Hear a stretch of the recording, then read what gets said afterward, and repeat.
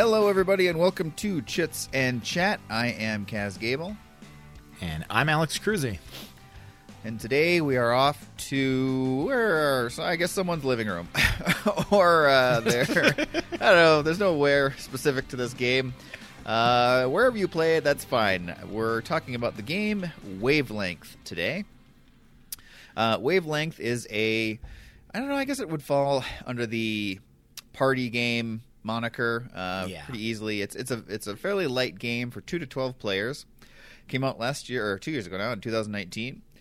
And BGG has it, really the weight is like 1.11. So it's almost as light as you can get.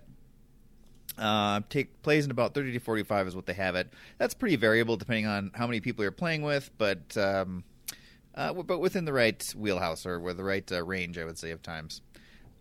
Excuse me. It was designed by Alex Haig, Justin Vickers, and Wolfgang Warsch. Artist Nan Navas and Sophie Hannibal. And it is published by Palm Court. And it is owned, of course, by... never mind. So I was going to say a couple other Asmodee subsidiaries. So you can find this in a lot of different publishers, and I'm looking at the publisher list, and there's a lot of international publishers, so this definitely did go quite broadly worldwide as well. So I would assume if you're in another country, you could probably find it in that country as well.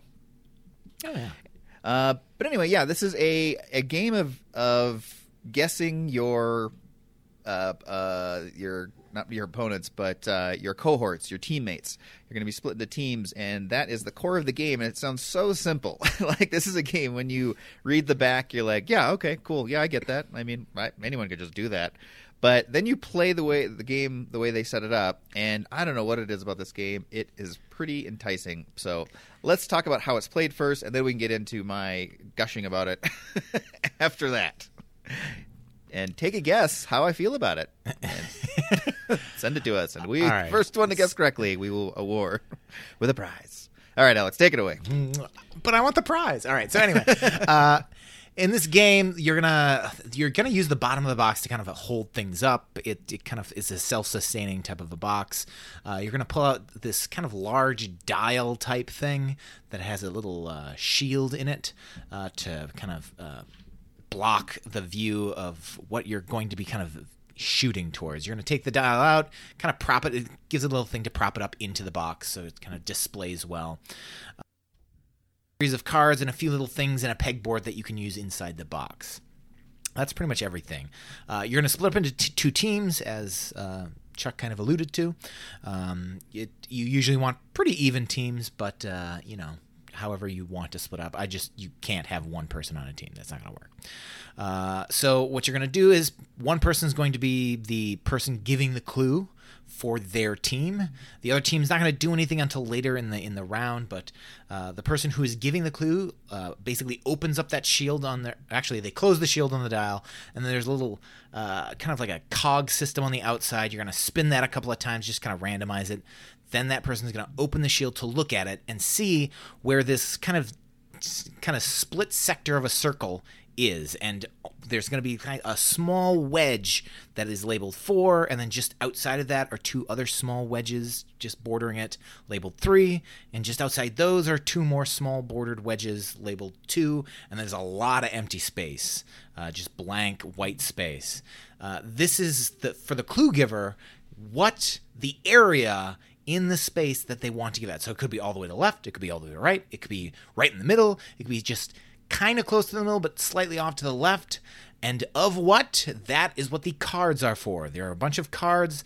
The clue giver is going to draw 1, although I usually play where they draw 2 and you can pick one, although the cards are double-sided, so you could always draw 1 card and pick which side that you want to use, is basically what you can do. But the categories range from things like low quality to high quality, or inflexible to flexible, or mainstream to niche. So there are a bunch of different types of kind of abstractish categories. Some of them are a bit less abstract than others. There are a few that are just completely insane, or ones that you're just like that. I don't even know where you get a frame of reference for that type of thing, and you'll see what I mean in a bit. Because what you're trying to do as the clue giver is think of some word, phrase, idea to give to your teammates so that they can be like, oh, I know exactly where you're talking about on this range, in this circular range of things. So, for example, if it was low quality to high quality, if it was, say, all really close to the right, but not completely all the way to the right, you might think of something like, my computer, something like that, where maybe you have a really high quality computer. Although then again, people might think of that in different respects. After you've thought of your clue and you know everything, you're going to close that shield back up so that they don't, and no one else can see it. You're going to give them the range, so they're going to know, oh, it's low quality to high quality, and then you're going to give them your clue. And so you'd say, my computer. And then people have to figure out on your team, starting with your team, they're going to go, all right, where do we think this is? And there's a little red dial on the front that kind of like you can say, oh, I think it's right around here. And you'll kind of go back and forth. No, I think you should go a little bit to the left, maybe a little to the right. And there's a lot of discussion going on about, well, is he talking about his computer or everybody's my computer? Or, I think there's a lot more computers that are, well, if you had like a supercomputer, that'd be a really nice computer. And just tons of stuff going, what is he thinking about? Was he thinking about me? Was he thinking about himself? Was he thinking about everyone in the group? I don't know. And that, lots of discussion. Eventually you're going to go, all right, we're locked in here. We're going there. Once that team is locked in, then the opposing team gets a chance to go, well, do we want to high-low this? Do we think the 4, just the 4, not the 3s or the 2, the 4, the dead hit on, is that to the left or to the right of where they put that dial? And so they can earn some points based off of that. Once they've locked into left or right, then the shield is removed. Everything is revealed. If that needle is in the 4, 3, or 2, then the clue-giving team earns whatever they landed on. If they didn't land on any numbers, then they get no points. If the opposing team was correct with where that 4 was in comparison to the needle, then they get 1 point. If not, they get no points. After that, it switches teams, and then a new clue giver on that team will do, and it goes back and forth and continues on like that. There are a few more details in it. For example, the clues, they do give you 5 strict rules, and they give you a couple other suggestions. The 5 strict rules are, when you're giving a clue, you must convey a single thought. So you can say a clue like a Honda Accord or texting while driving. But if you go too far with it, like texting while driving a Honda Accord, that's a little bit too much for what they think. They don't want you to invent something, so you can't say a Beatles album performed exclusively by Nicolas Cage. So it has to be something that actually exists. It has to be on topic, so you have to kind of stay within the realm of what it is. So if it was something between dirty and clean, they don't want you to say the speed of light, right? It has to be something where it actually fits, or else you're kind of leaning towards one scale, maybe, possibly. They want you to have it something where it means something. The most obvious rule that most people would think of is it can't actually contain the words of things in there. So if the range was peaceful to warlike, they don't want you to use the word peace or pacifist or siege warfare. Can't allow that. I think the most confusing but also obvious one is no numbers. They do not allow you to do numbers.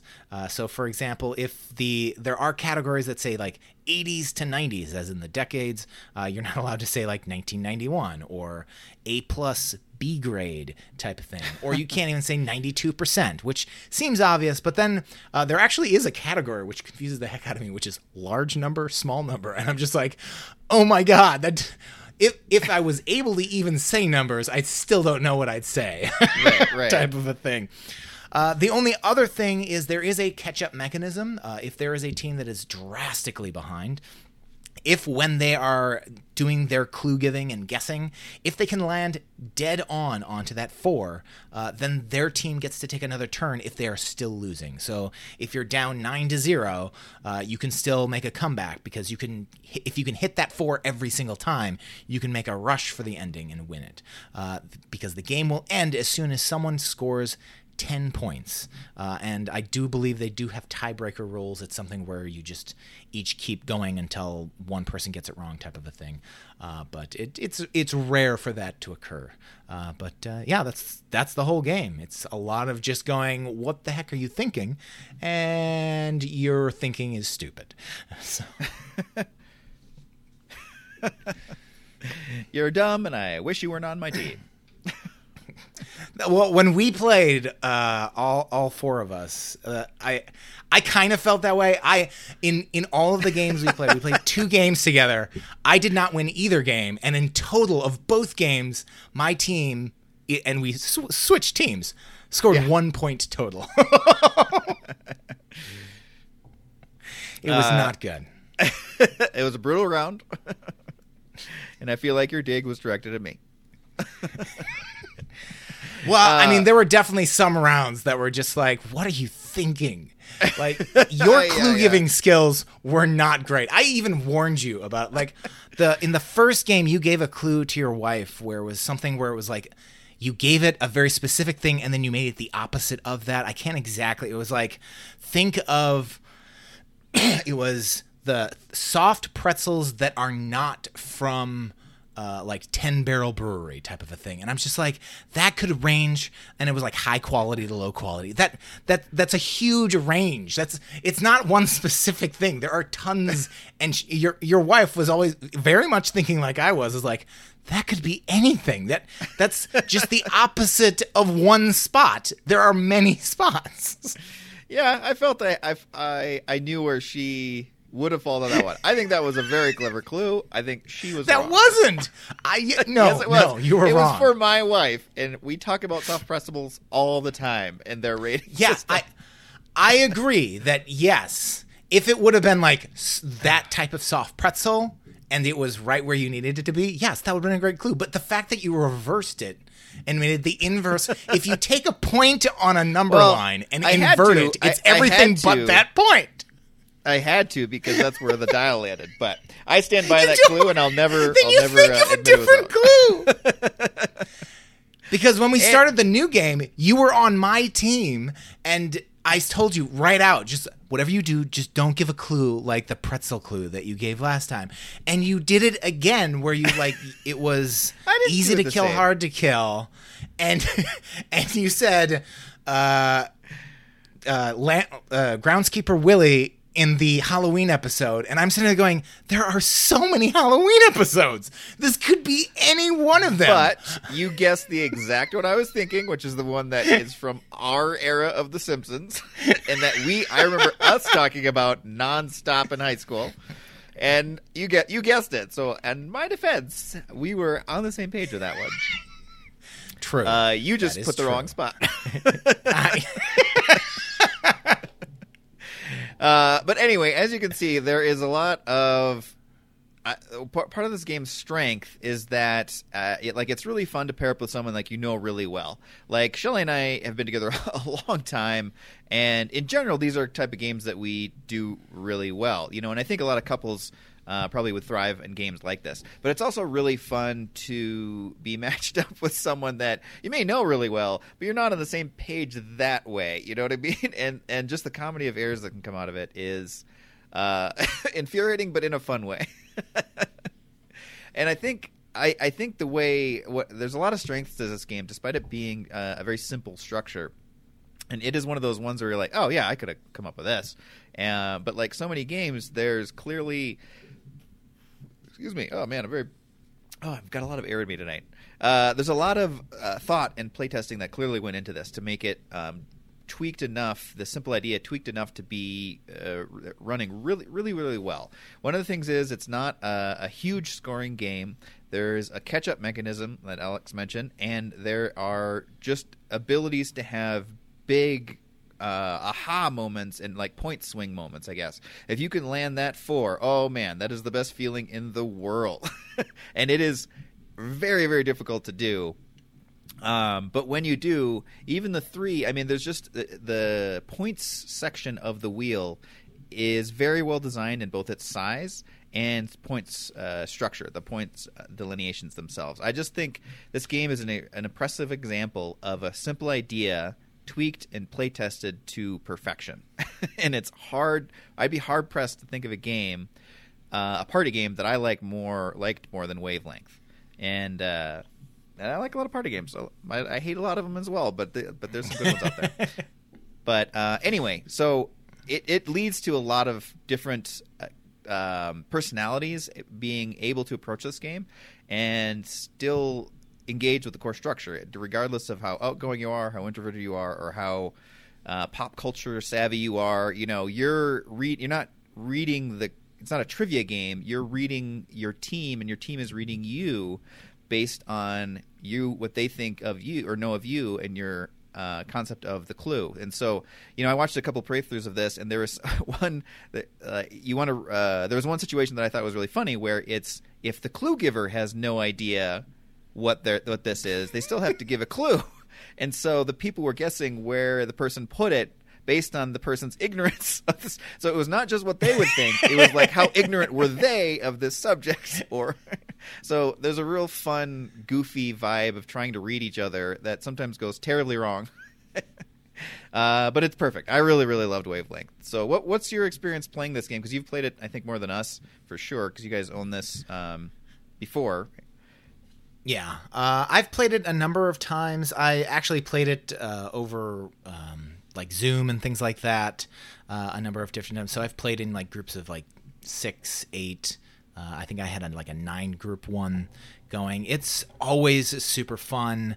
It's definitely one of those games where occasionally people will be like, oh gosh, I don't like thinking of clues. But as soon as you get going, everyone's just like, no, I want to go again. I want to keep going because I really like it. You're a bit hesitant at first, but once you see everyone just like, wait, no, it really doesn't matter. It's completely bonkers and absurd. And I'm just lucky if I get people on the same wavelength as me, type of a thing. That it's a game that you kind of want to last a little bit longer, and so you just play another game of, type of a thing. I think I played it at work once, and we were able to get through about 2 rounds, and by the end of it, people were like, oh god, I wanted to go again one more time, because that's really I love giving clues. It's because when you're giving clues, it's one of those ones where you can't make any facial features, you can't give anything away, you can't say anything that might hint at where you were kind of thinking. And the whole time you're sitting there, you're going, oh God, they're close. Or there are a few times where you're like, okay, listen to that person. They are right. They're thinking exactly like I'm thinking. Think like them. Stop changing their minds. Or there are definitely times where you're just going, oh God, I completely forgot about this aspect of it. And yeah, they're right that I'm wrong. So I totally screwed up. And there are even a few times where you're just like, they're so close. You're like, I don't know how close they are, because you can't see what's behind the shield anymore. You only have a relative idea because you only looked at it really pretty quickly. And so it's like, I think they might be dead on. I'm not 100% sure. Did they get the 4? Where'd they go? Is it the 4? Is it the 3? And it's just like, oh no, it's the 2. Oh gosh, I totally thought I was in a different spot. So there's a lot of emotions going and a lot of things where it's just you don't know even when you know what's going to happen, which is really lovely. And it's it's just so zany that I love it. Yeah, it's such a lot of fun. I as soon as we played this, I'd seen it before. I'd done a lot of reading about it, but once again, the description just seemed so simple. And it seemed fun, but it didn't seem like, I don't need this right now. I'll wait till it gets a little cheaper or something like that. And after we played this, though, I was immediately, I think I bought it that night. I was just really excited about Zoom. I'd had a few beers, so maybe I was a little too excited about everything. But I was very excited about this game and immediately bought it. So I want to play it with more people. I just feel like this game has amazing scalabilities as opposed to a lot of party games where, technically they can scale, or a lot of roll and writes we talk about and joke about all the time. Yeah, technically you can play 100 people at a time, but who wants to coordinate that? And also, the realism of that is not there.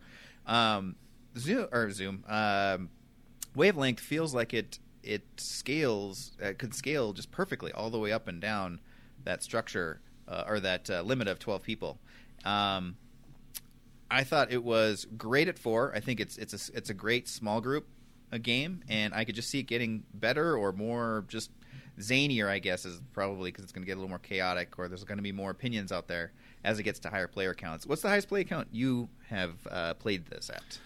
I think that 9 or 10 player game that I played nice. was probably the highest player count. It's really good at those higher, because it's really nice to have those discussions, and sometimes they turn into more debates than discussions about what the heck it means. And so you're like, there can be arguments of like, no, why would you include this person? The person that gave the clue would never think to do that, or like I think there was one time where it was like really expensive to least expensive, and the clue was like the International Space Station, and it's just like, well, that's a lot of money, so that should be way over here. And they're like, yeah, but I'm pretty sure like a planet would cost. I'm like, who would buy a planet? And it's just like, no, why? No one's going to buy a planet.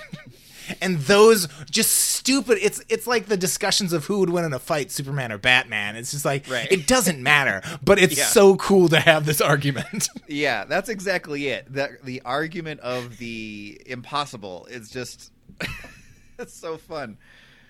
Oh man, that's great. I kind of forgot about that. I wanted to mention that earlier. Is the clues, I think, are just so well thought out. They lead to a lot of discussion and leave enough ambiguity.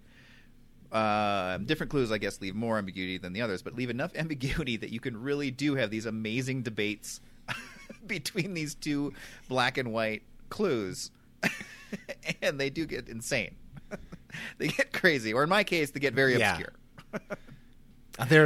I was watching one playthrough. This is like right when I purchased it, but I was waiting for it to show up, so I was watching a few playthroughs of it. And one of them was normal greeting to weird greeting, and the person just said, "Hi." And so like a lot of discussion was like, for them, that is a weird greeting. Like that was kind of creepy. The way she kind of looked at me when she did that, that's totally, and it's just like, I just said hi.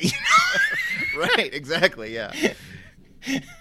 Yeah, and that's the best part, because you have to read the clue giver as well, and so it's this other layer. It just adds so much fun to it.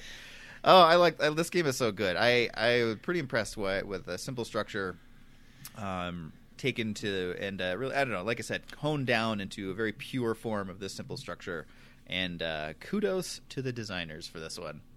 All right, well, let's talk about taking it out, though. You probably can take the conversation we've had just now as a clue, but this score is extremely high in taking out, and mostly because of the vibe and the interactivity. And this is a game I did play with a beer in my hand, but I could see playing in a social outing setting, and just any out and about setting, or even at home, it's still fun. But just it feels like a perfect game night game with a bunch of friends out, maybe at a brewery or something like that. Let's talk about the physicality of taking it out as well, because that also bodes well. So Alex mentioned that you kind of use the bottom of the box for the housing of the frame for storing, or kind of the wheel, and the cards are displayed there. But that is pretty much it. That is all that's going to be on the table, is this box, with everything in it. So you think of a standard size game box, and you're going to flip everything over, put everything in its place, and then that can be placed on the table where it can be seen by everyone. I think this does pass the pizza test too, because this isn't a game that it has a view around 360 degrees of the table. So the box, you're not going to be putting in the middle of the table. You're going to put it at the head of the table, so everyone down the line can look at the box. So that lends itself well, because it kind of leaves the center of the table fully open. This is just sort of pushed to the edge where everyone can see it. So honestly, of all the games we've talked about so far, I think this is the first one that has that structure. A couple of other you can kind of set to the side a bit, but this is designed to not be in the middle of a people sitting around a table. Anyway, you're just going to be tracking everything from there, spinning the wheel, and everything is off that one box area. So I can't think of a better game, really, that we've talked about. And we've talked about some good ones. I think this hits pretty much all the marks for a takeout game. Yeah, it really does. And yeah, it's the perfect game to have a discussion, talk over, because you're already talking, and it actually instigates things to talk about.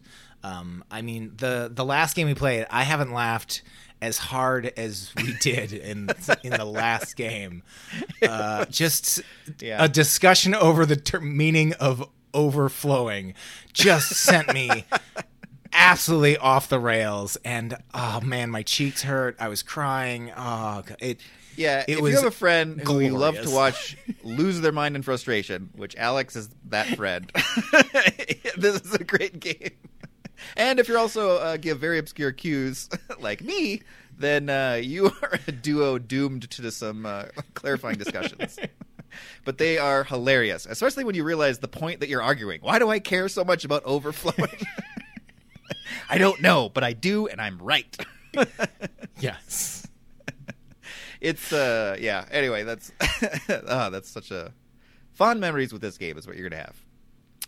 And so anyway, that kind of lends. I think that's sort of what it feels like. What I mentioned about it just feels like a social game or taking out game over a couple drinks. It just kind of feels like a party. Sort of develops into a party, like you said, a good icebreaker or opener up, loosener up of people. But it kind of feels like a party conversation you'd have without lots of alcohol.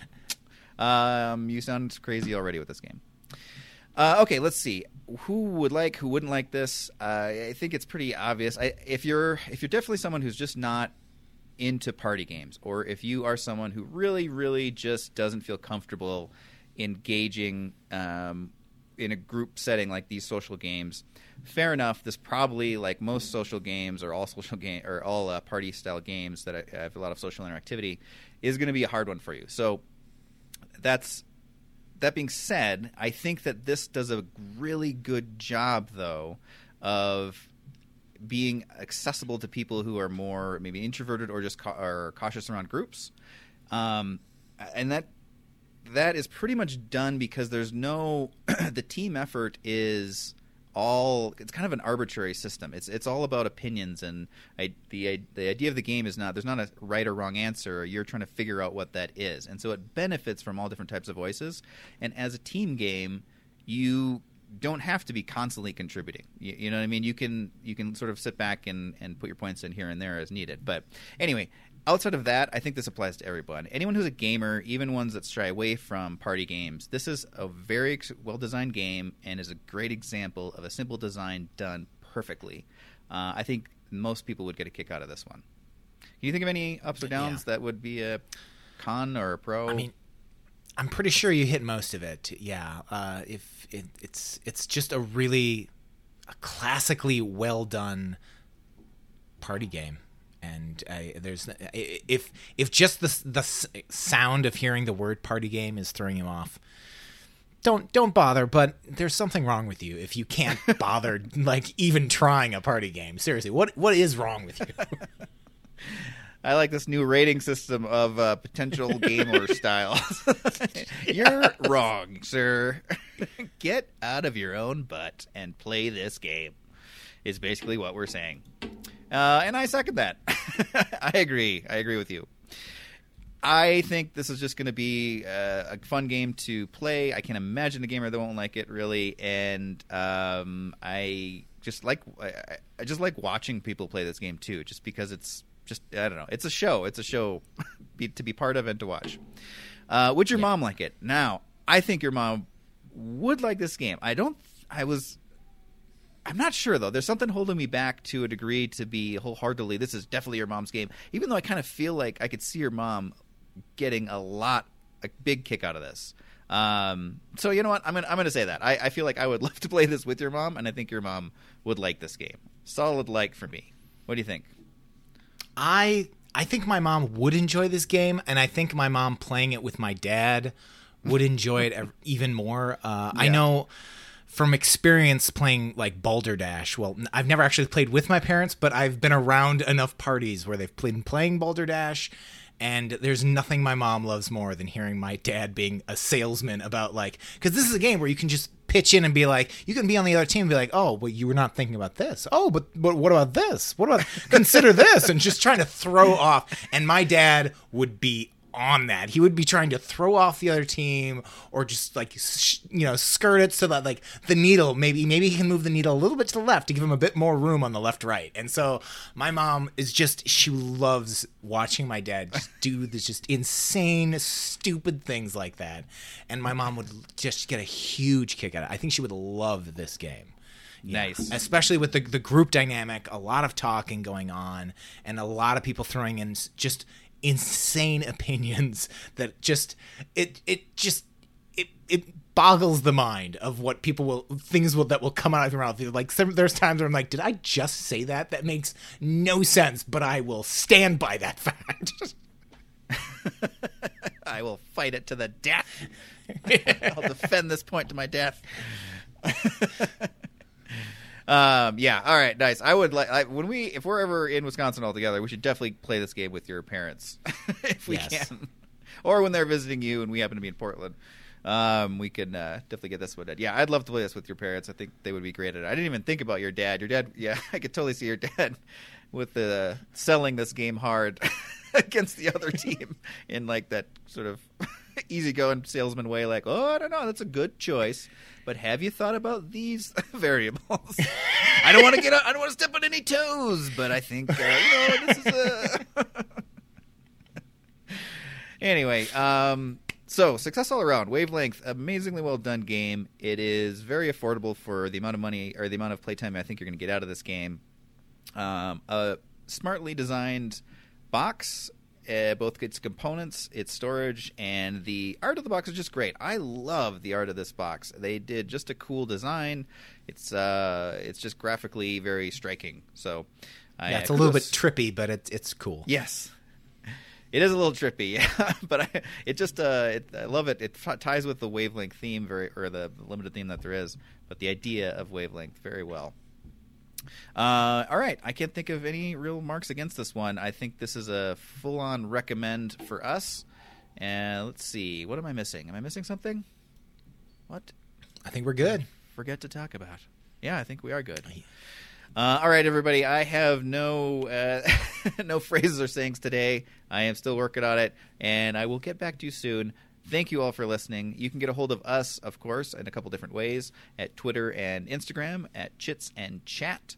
You can also find us on our podcast hosting page, eavesdrop.com. Scroll down to the Chits and Chat page and fill out our comment section or our comment form. We'd love to hear from you. And thank you all again. And until next episode, we will catch you on the next episode. That doesn't make any sense, but there you have it. Got you. I got you. I knew he'd trip up one day. Bye.